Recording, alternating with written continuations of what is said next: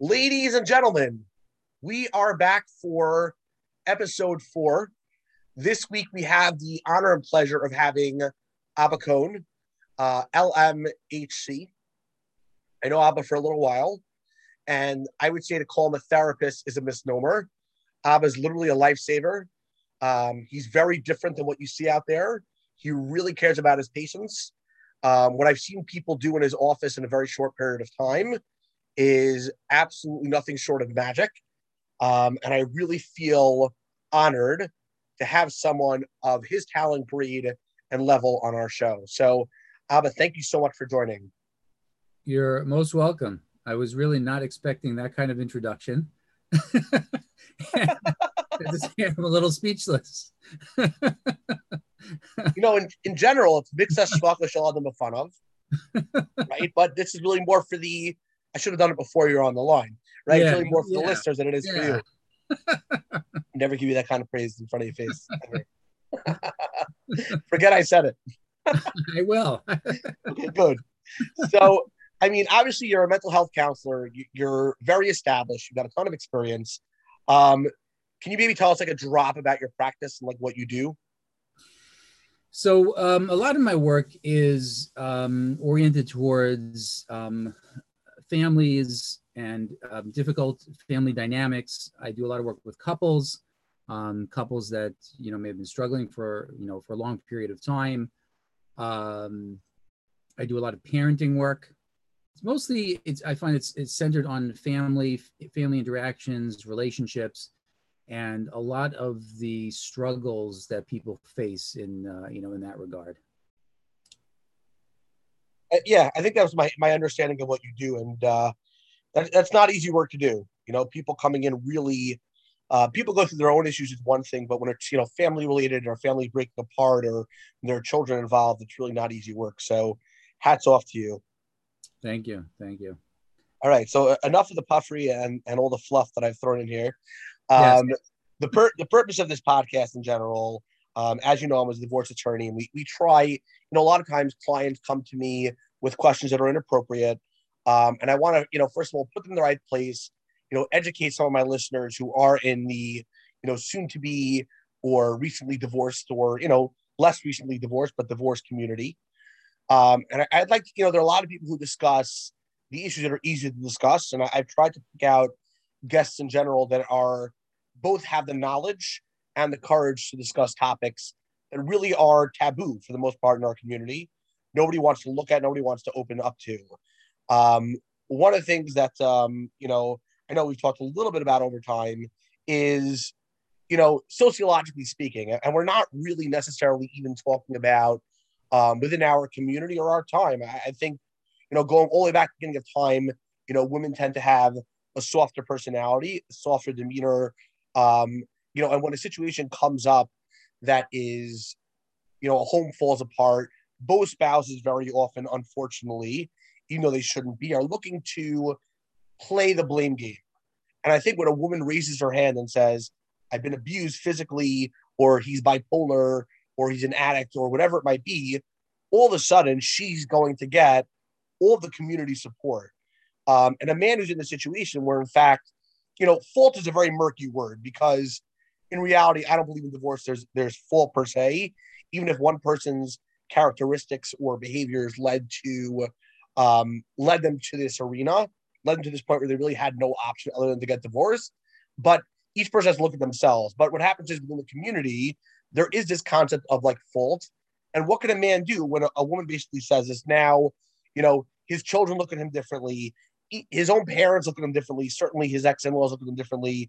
People, who sat next to him in shul or church or, wherever for many, many years. So what can a man possibly do in this kind of situation? It's harrowing. That's quite a big question you asked there, Jacob. So, let me start off by saying that this is, I think, as you mentioned, this is a very broad issue, and it cuts through, I think, every layer in our society. It's not just communal; it's broader. In terms of the society understanding and perceptions. I think from your experience as a lawyer, I'm sure you've seen this, in the court system, and even with with law enforcement. And I've certainly seen it on all those different levels. And I think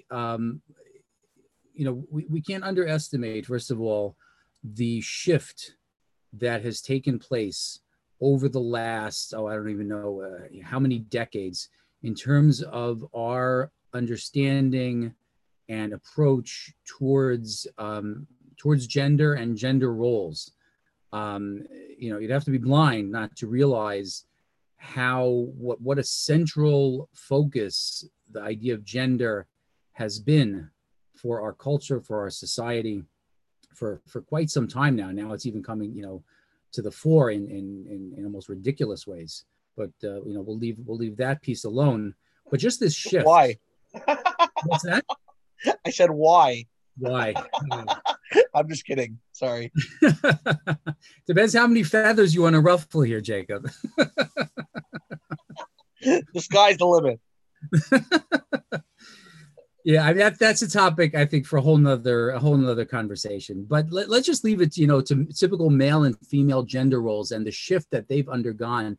And obviously, there's positive, if you look back, to the I guess the attitude of the 1940s, 50s, and prior to that, that women really, at a certain point, women weren't allowed to vote. Women were looked down on. Women were, treated in many regards as second-class citizens.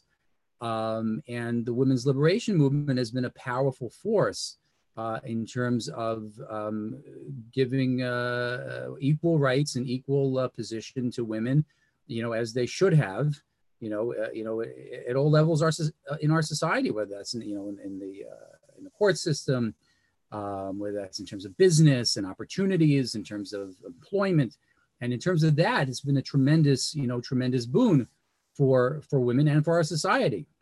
But on the other hand, what I've seen as a tremendous downside is, as with, I think any large social movement, it's usually cut too broadly. Like our society isn't very good with, with nuance, so that when there's a shift, the shift happens in much too broad a way.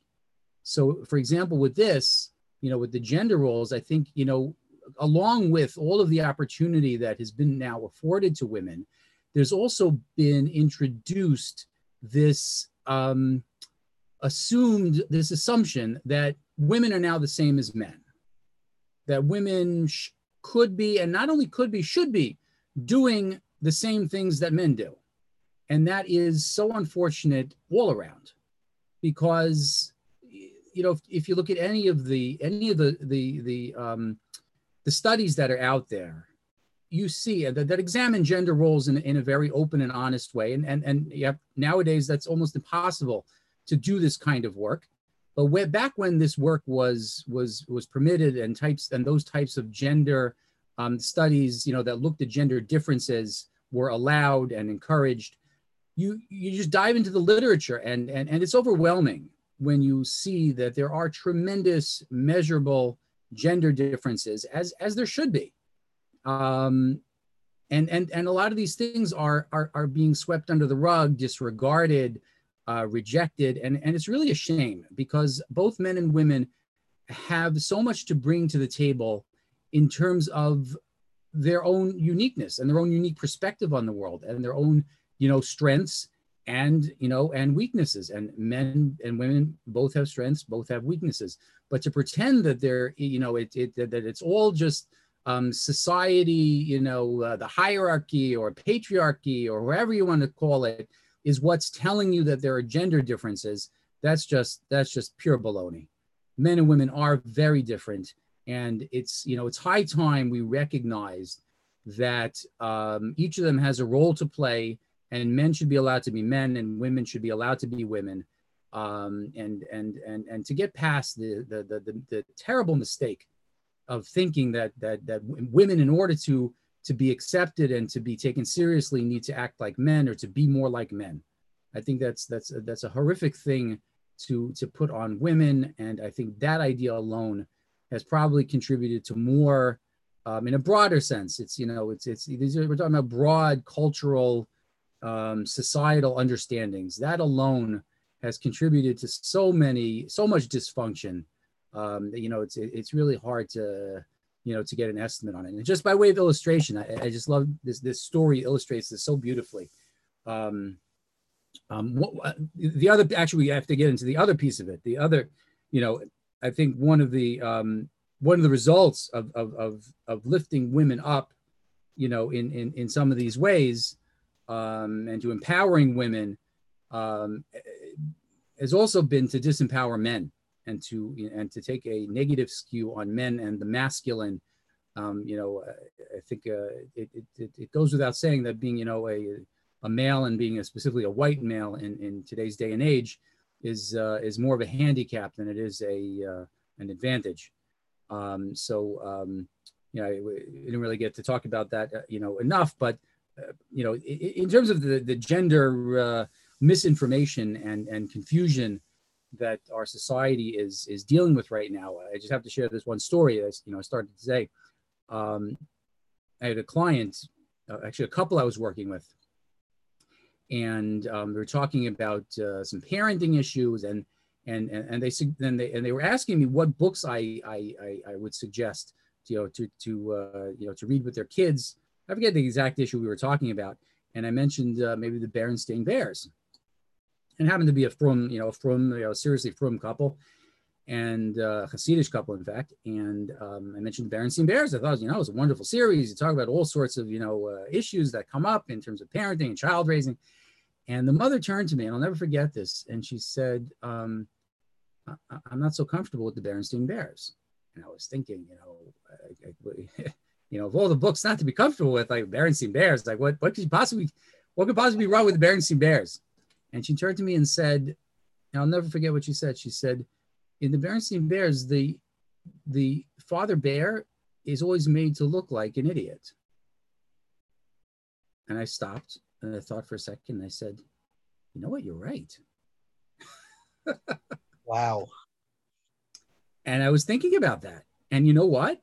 And I don't know if this happened before that or subsequently, someone made the comment, and this is also true, that if you look at almost all of the popular sitcoms and TV programs, and you look at the father figure, he's almost always made to look like an idiot. Everybody Loves Raymond, I think, was popular at the time. You have Married with Children was, I think, a big, show that was, popular then. And if you go one by one, the father figure is never made to look like a competent, reliable, strong father figure. True. And I thought that was, amazing.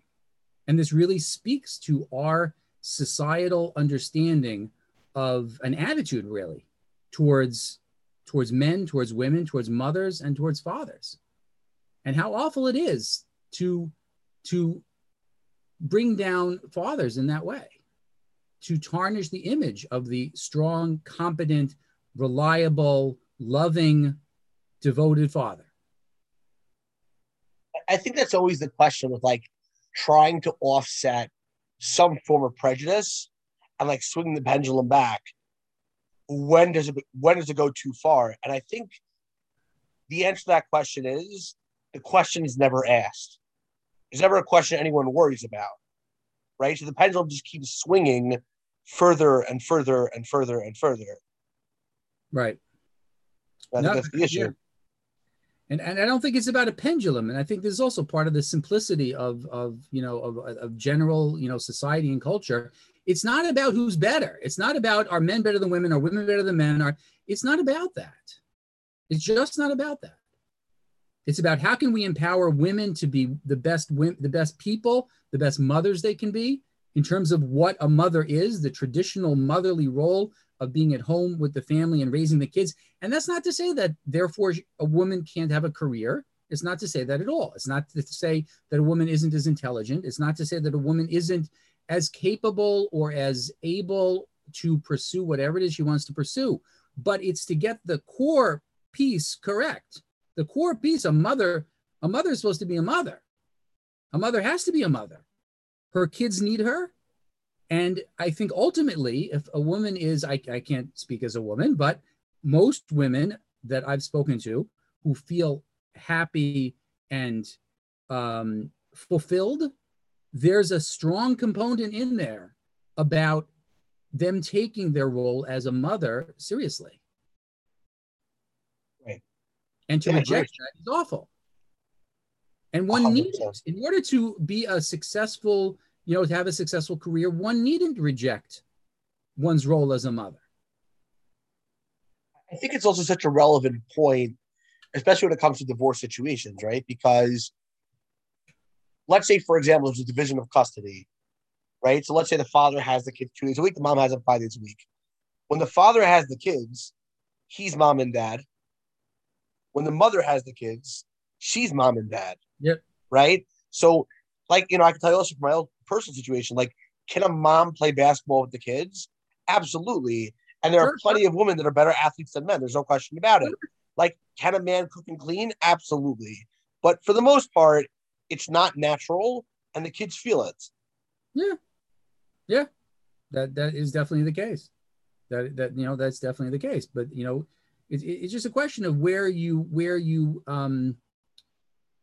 set up shop, and typically and obviously there are always exceptions, but typically, generally speaking, a woman will feel when she's able to devote herself and focus on being a mother at home with the kids, mothering, providing nurturance, she will end up feeling, and I've seen this, fulfilled. She will end up feeling that her life is filled with meaning. And a man, on the other hand, I find that a man, not that he can't be at home, he should be at home. He does need to be able to do that, but that's not where he finds himself, that he, naturally gravitating towards. A man naturally, implicit within a man is that need to go out into the world, to be the breadwinner, to be the one that goes out and accomplishes. And a man who doesn't feel that way is going to suffer from that. He's going to feel that there's something that he is missing, something very, very, very central to him as a person that's missing. Yeah, makes And it sense to doesn't mean me. that they can't do, we all, as Jung, mentioned many, many years ago, that we all have male and female aspects within us.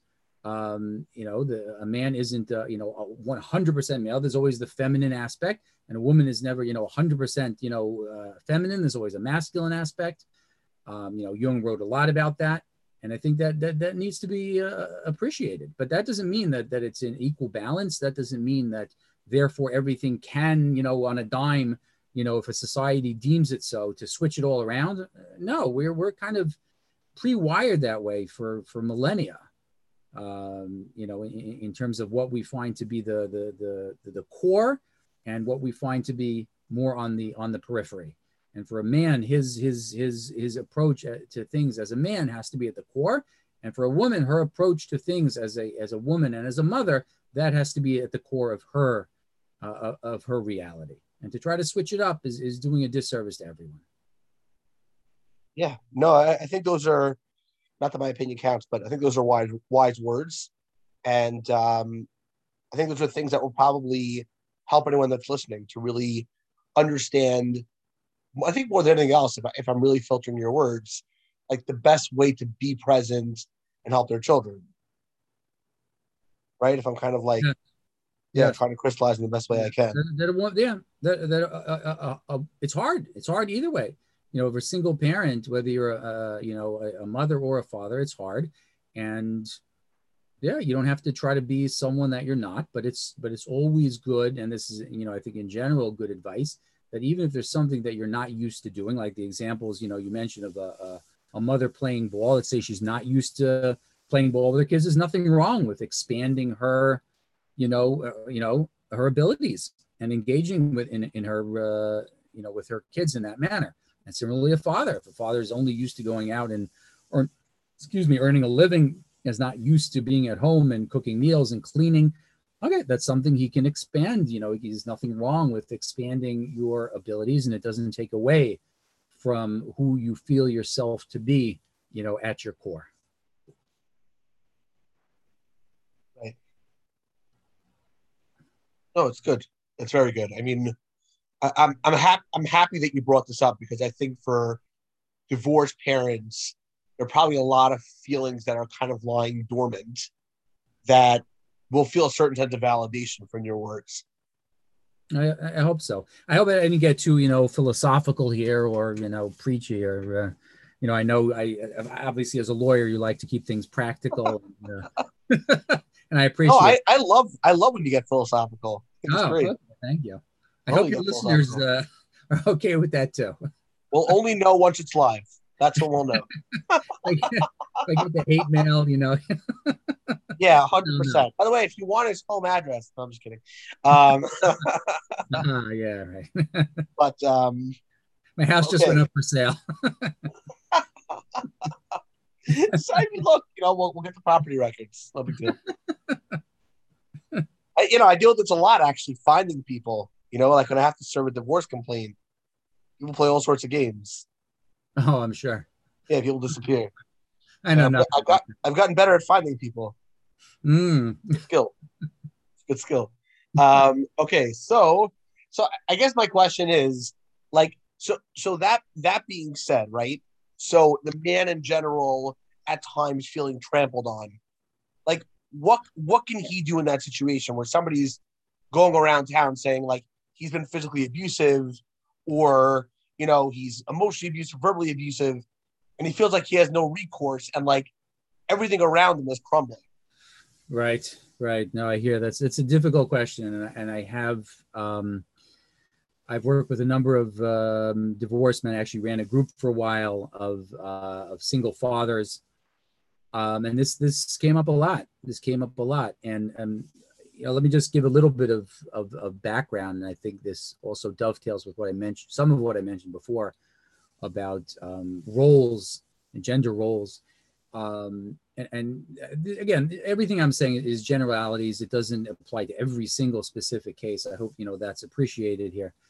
Um, but I think in our culture, and certainly I think in a lot of other cultures, typically it's the wife that is going to be more of the societal, the social planner.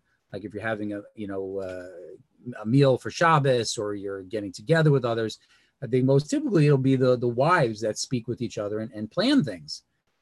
And women and this goes back to traditional, gender roles, which I think are, perfectly fine.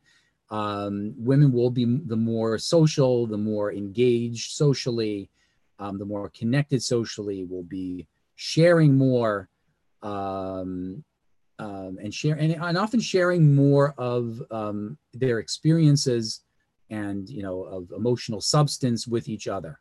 And I think this goes back millennia, and it's a good thing. And even if it's not, I think that's how it is, and it should be recognized that that's how it is. So what happens often, I think, when there's a divorce, the man, in many ways, the husband, the father, can feel like he just lost a lot of his social network because, when he was married, he was kind of relying on his wife for that piece. And I think this is very important because now we talked about stepping into roles that a person is not used to. It's going to be a big for a lot of people. It might be a big learning curve here for the now divorced man to realize that, hey, I don't have someone planning my weekends, my Shabbos meals. I don't have someone that's going to be reaching out for me, for us as a family, and now I have to learn how to do that. And just that piece alone may end up making the father feel very isolated. And now he has to actually reach out. He has to make call his friend or someone from the neighborhood. Oh, by the way, what are you doing for Shabbos lunch? And that's just from his piece, just stepping up and realizing that now he has to take that on. And then you mentioned the other piece in terms of the what's being said and community, broader community concerns. And that is a concern. We'll just start with the one thing is, there might be people that are uncomfortable having a divorce. It might be a divorced father or even a divorced mother over, because that couple, even if not aware of it. They may be going through their own marital issues, and just the prospect of thinking about, oh, you mean divorce is an option, is a possibility, and that, you know, idea of being brought to the fore by having someone who's divorced over at their Shabbos table, that alone could be very threatening, even without, you know, getting into, you know, he said, she said, and, you know, who's right and who's wrong. All right, so just, you know, those two factors alone, I think, are definitely worth thinking about. And then getting into the, so then getting into the, you know, he said, she said, and gossip spreading.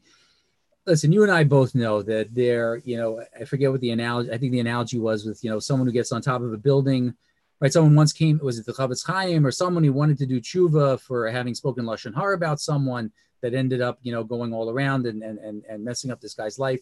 So I think the person told them to take a pillow and go to the top of a large building in his town, and a feather pillow, and open it up and shake all the feathers out, which he did. And then he came back, and this Rav, I remember it was the Chavetz Chaim or someone else, then told him, okay, now go collect the feathers.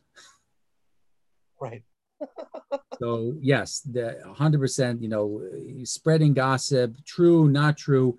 It can be, as we all know, it can be very, very damaging, and it's a really hard thing to correct. And listen, I think, you know, at some point we have to, you know, cut our losses and realize that if it is out there, there's not much anyone can do about it. And to come to terms with the fact that you can't do anything about it, even if it is out there. On the other hand, you know, in specific cases, if a person really has good reason to feel like the person they're dealing with was misinformed and they were unfairly maligned, to be able to come up with an appropriate way of addressing that. And it might mean something even as innocuous as reminding the person that, you know what, there are really two sides to every story, and I don't think you know both sides. Just bringing that awareness out there and I think it's usually wise not to get into the details, into the nitty gritty, because then, you know, it just compounds itself, because you'll have your story and she'll have her story, and then word will get out, you know, that one side is saying this, then the other side has a rebuttal, and it just goes nowhere good. And no one was there when anything happened. So, you know, there really is it's a no-win situation. So I think in most cases, the best real approach really is to just let whoever it is know that, you know what, you don't know both sides. You know one side, but I assure you there was another side, and leave it at that. And to hold your head up high. You know, if a person really, if a husband or a wife feels like they handle things in an above board manner, then, you know, hold your head up proudly and be proud of yourself, even if others, you know, think differently, and remind yourself that they're mistaken. And the people that are intelligent and honest, there's more people out there. You know, sometimes it seems like there's not enough people like that, but there are.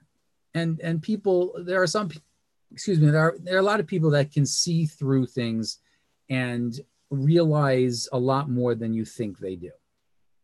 And in any case, those are the people that you want to be dealing with. Those are the people that you want to draw close to you. And those are the people that you're aiming for. You know, the people that bought you, that, you know, have enough, you know, a little better to do with their time than to engage in the gossip and the he said and the she said and who was right and who was wrong. Yes, and those are people you probably want to steer clear of anyway. And I think you're never going to win in the court of public opinion. You just hold your head up high. You do the right thing. And then the other piece is, you know, with your close friends and people you trust, and you know, to them you can confide and tell them and share with them your perspective and what's going on. And that's also another thing that I think men in general need to do more of, is to reach out, to form closer, meaningful relationships. You know, it's very easy for guys to have, you know, the ball field, you know, type relationships, or the high and shul and kiddush club, you know, and feel good type of relationships. And that's important. That's very important. But it's also very, very important, and this is for married men as well, to have close, significant relationships with other men. And this becomes especially important when there's a divorce, because that's going to be your support system, to have other men that you can turn to, obviously family members as well, but other men that you can turn to that can understand where you're coming from, and maybe some of them have been there before, and to build up that, to have that support system in place. I really like that approach, because to me, it almost sounds like when people have gone through a divorce and they're fighting, they're very much entangled with one another. So your response is almost like, she's going to do whatever she's doing, to move on, or he's going to do whatever he needs to do in order to move on. But like, what can I do to improve my life? Like, if you're a woman, maybe now you have to worry about like, who's going to take your kids to shul when it's your Shabbos. You're supposed to like worry about like the rumors he's spreading, like worry about that. If you're the guy, you might have to worry about like, where are you going to eat on Shabbos, right? You have all these different concerns that come up. So I kind of like that approach. Like, just like, I often tell clients, religious clients, the Torah calls it get krisos, right? When a person gives a get, it's supposed to be a full separation, right? There are all these gemaras about like, well, if there's one condition that it doesn't work, there's that condition that doesn't work. So it's supposed to be a full separation between the two parties. Like, don't worry about what they're doing. So that's, I like your point. As you're talking, actually something else came to mind, which is very often when people get divorced. I didn't know about this until recently. So let's say they're a very social couple, right? They're involved in their shul, and let's say they're big bali tzedakah, and they're machnas, people coming to their house, they're having guests, they're having company. Now they get divorced, and the husband says, "Listen, we can't have the wife over because, right?" The husband of couple B says to his wife, "We can't have the wife over. Let's call them Reuven and Leah. Can't have Leah over because how can I do that to Reuven?" The wife says, "Well, you can't have Reuven over. How can I do that to Leah?" So first of all, like, this whole concept in general of like picking sides to me is like very funny, because it's like, if you're emotionally sophisticated, I feel like, listen, you can hear your friend's side, but not hold it against his wife, or you can hear your friend's side and not hold it against her husband. Whatever that happens to like the four walls of their house, you'll never really know. And I'm sure there's some truth to what they're sharing, but like, even let's say, for example, you side with one, like, why would you completely damage that entire relationship when these people need you more than they ever have before? Right. This is very complicated. I don't have to tell you. No, it's very complicated. Very complicated. And, a lot is going to depend on the relationship that each of the now divorced couple had with that still intact couple. And yeah, there's always going to be, I guess, more typically, I guess the wife will side with the wife because, like I mentioned previously, women are more apt to talk and to share, from a more emotionally significant level. And the husbands, they may not, have shared that much. So, the husband of the intact couple may not even realize what the other guy was going through. That's, I think, very, very typical. So in all likelihood, they will end up siding with the wife of the divorced couple. I've seen that happen many times, and I don't know the answer. I don't know that there is any good answer to that. At least I don't have one. Other than to reiterate what I said before, is that at some point, if the husband of the divorced husband feels like that's what's happening, if he wants to take the bull by the horns and call up the other husband, or even the other, the wife, or both of them as a couple, and just let them know that, I know you feel bad for my ex, etc., and that's fine, but I just want to let you know that there's a whole other side to this.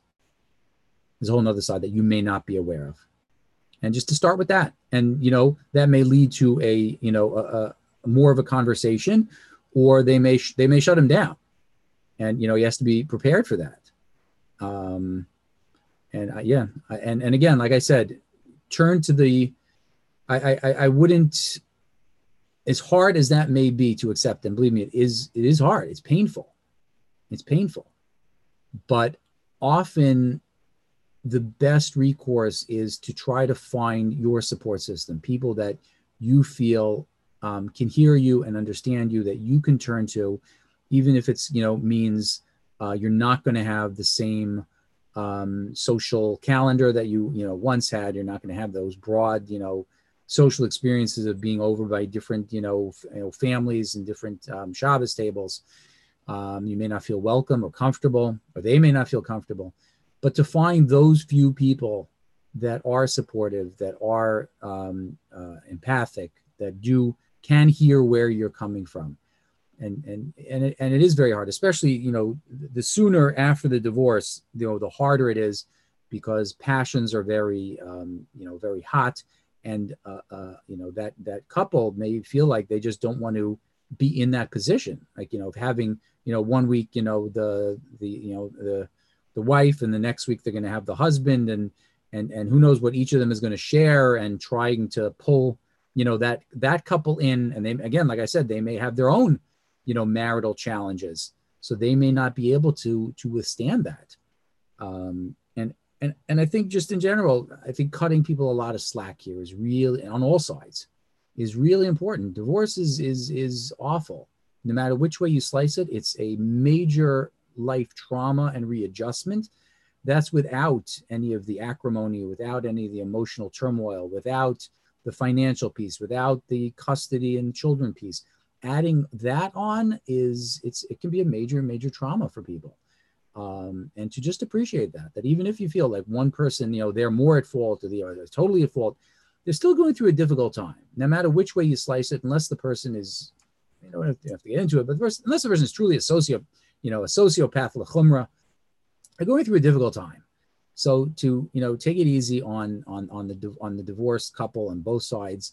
And then also to cut people, as much as possible in the community, cut them a bit of slack, because, it's not easy to be, as a couples therapist, it's not easy. And, I have, it's a 50-minute session. It's once a week. And then, they go. If I was their friend, and they were getting divorced, that's hard, and I was expected to have, the wife at the Shabbos table and the husband a different week.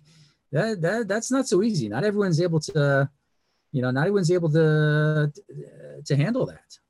And they may not make a good decision, and they may not make a fair decision, and they may side with one, with the wife over the husband, or vice versa. And it may not be right, and it may be hurtful. And again, I wish I had a better answer to that, but or a better solution, but I don't. Yeah, it's tough. I can even tell you, I have friends, married friends, they're very special people. There was divorce happening recently within our community. And when it first happened, they were doing just that. They were alternating between having both of them, not every Shabbos, but they were both walking to their Shabbos table. 1 week they'd have one week they'd have the other. Good for them. That's why, if they can do that, that's the best, if they're able to do that and keep the boundaries. And I would imagine the only way you're able to accomplish that is if you're clear on what gets discussed at the Shabbos table and what our role is. Like, meaning like, I'm happy to have you here, and I want to have you here as a guest, and I want to engage. But if I or we feel like we're being pulled in a way we're not comfortable with, to be able to let you know that, we just can't go there. I think that might be part of a solution here that you're looking for. So I'll tell you something interesting. So the story kind of took a twist. Right now, they don't have either one of them. So I said, why don't you have either one of them? What happened? You're having both of them. So they said the things that they were discussing at the Shabbos table in front of my children, I couldn't have either one of them around. The husband was saying, they call me, husband or wife calls me, bashes the other. I can just say, like, look, this is their process. I don't need to judge them. Let them get it all out, and they can move on. But, like, you can't say these things in front of my kids. It just doesn't work. Correct. So that's another factor too. Yeah. I definitely wanted to get to one of the next questions here. Only, one of the questions I had written down that I wanted to ask you, because it's such an important question. And I think you're one of the people I've really met that understands this piece and like really has a very healthy approach to it. It's a tough question. I'm going to put you in the spot and ask you anyway. How long should someone wait after they get divorced to start dating? I'll tell you the short answer is until the point where they feel that they are in control of or are able to manage that need to connect with someone else, and that need is not in control of them. Interesting. It's totally, even if people aren't married, if you have a breakup, you feel there's a void and you are pulled to fill that void. Certainly, if you had a marriage that lasted, for any length of time, you're going to feel that void terribly. And you're going to be pulled in willy-nilly to try to fill that void no matter what. And the more you feel pulled in, the less likely you'll be able to engage in prospective relationships with your wits about you. You're very likely to be pulled into an unhealthy relationship with a person who is not that's inappropriate, that may not be the type of person that is relevant for you, because you feel that void so much, because you feel that pull. When that pull is overwhelming, unfortunately, that's a sign that you need to work on finding peace within yourself. But I mean, like, if you have a person that's so lonely, right? How do they work through that and like find another way to kind of face that void? I mean, the typical ways. Number one is having good friends, family that you can turn to, develop those relationships that don't really fill that intimate space in the same way, but are close enough that they provide support. Another way is activities, getting involved in things that you enjoy. And the more you find it fulfilling, the better.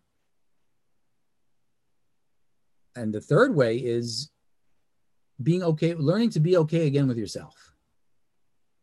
Finding that you can, and I think this is a prerequisite for anyone, even if they weren't married, anyone that's dating should be able to tolerate being alone. A relationship that is created on the basis of, or mostly on the basis of, an intolerance of loneliness is not going to be the healthiest relationship. Because again, like I said, you're not going into it based on your reasoning and your on logical goals. You're going into it based on the need. You feel compelled. You feel like you can't tolerate where you are, so you have to create a different situation. That doesn't have the makings of a good marriage or a good relationship. Right. A good relationship should be ideally based on wanting to give. That I feel like what I'm missing is someone to give to, someone to connect with, but not in a way that I feel like I'm compelled, like have to have it. Right. And that's in that if it's looked at in that way, the relationship can be more like a drug. It has that, addictive quality to it. And that's never good for a relationship. The ideal relationship is two whole people that feel good enough with themselves, right? And competent and confident enough with themselves and okay enough. Obviously everyone experiences, loneliness, to some degree, and it is hard, but that you feel good enough, that you don't feel like, oh, I'm being pulled into this relationship because I just can't tolerate being alone.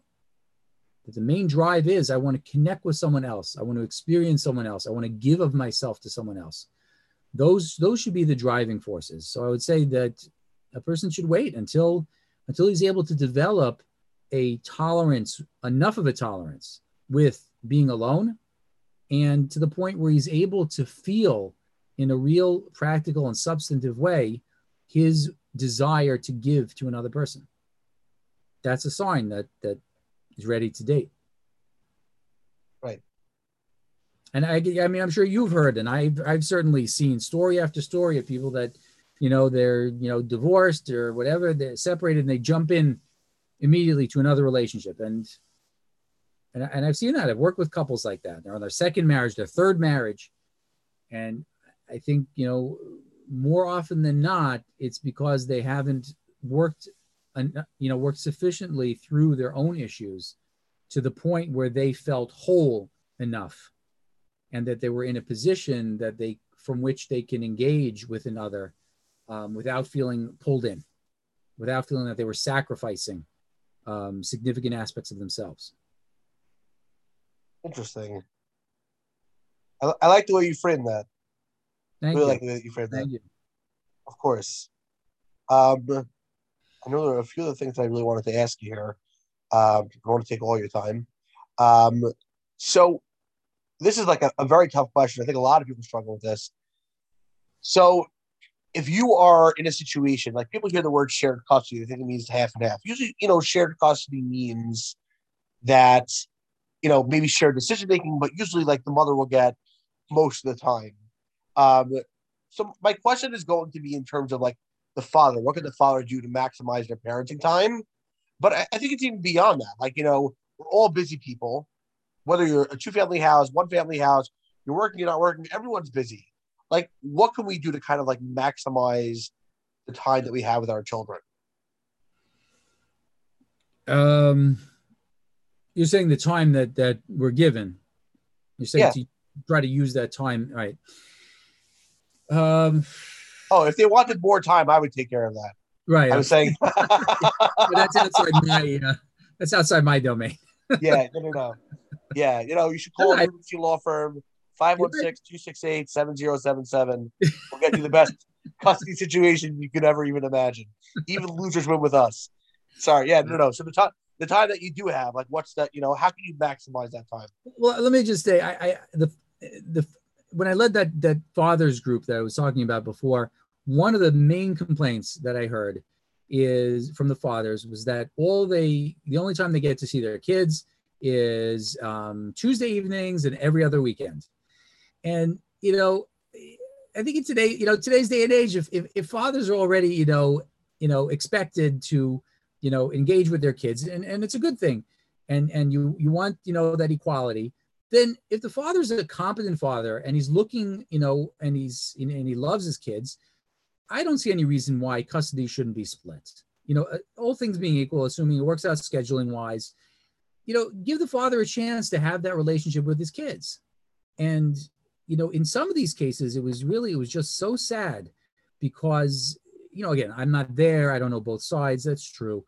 But from what these fathers, and in a lot of these cases, from what the fathers were telling me, and it just seems so clear that the father was the more competent parent.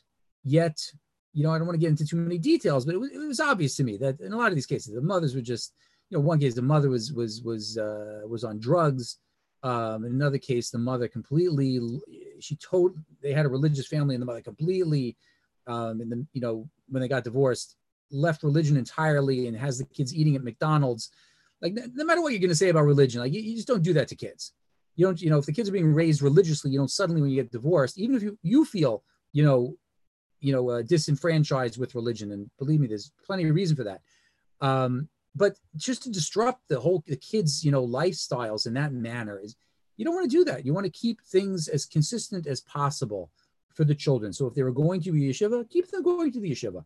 And on the other side also, if the kids were in public school and that's where they started and that's the type of family you had, when you get divorced, don't expect now suddenly to take the kids out of public school because you found religion and stuck them into a yeshiva. That's also not fair.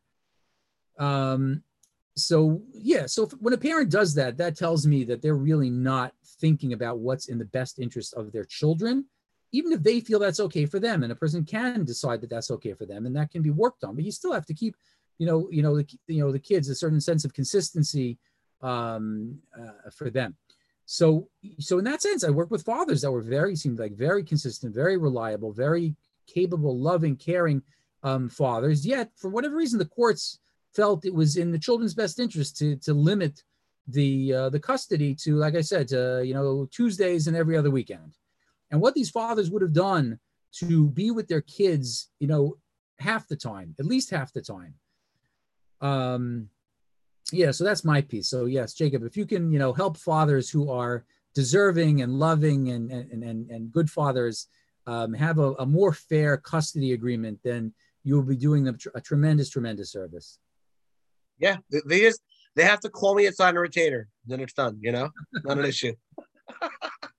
We need more lawyers that are ready to really go to bat and advocate, for fathers in this way. I'm talking about competent fathers. I'm talking about competent, loving, good fathers.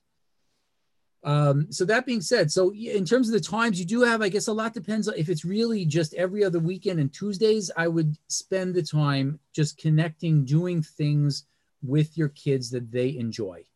Make it about enjoying the time together, and and engage in activities that encourage interaction, meaning not so much TV watching, not so much movies, not so much video games, to encourage doing things together, whether it's going to a ball game, whether it's playing sports together, whether it's playing card games or board games, any activity that your children enjoy, learn to enjoy it and learn to enjoy it with them. I love it. I love it. Abba, thank you very, very much for your time. This has been amazing. Welcome, Jacob. All right. I'm looking forward to having your words help a lot of people. Okay, I hope so. All right. Thanks so much. Take care. Have a good day. You too. Bye-bye. Bye.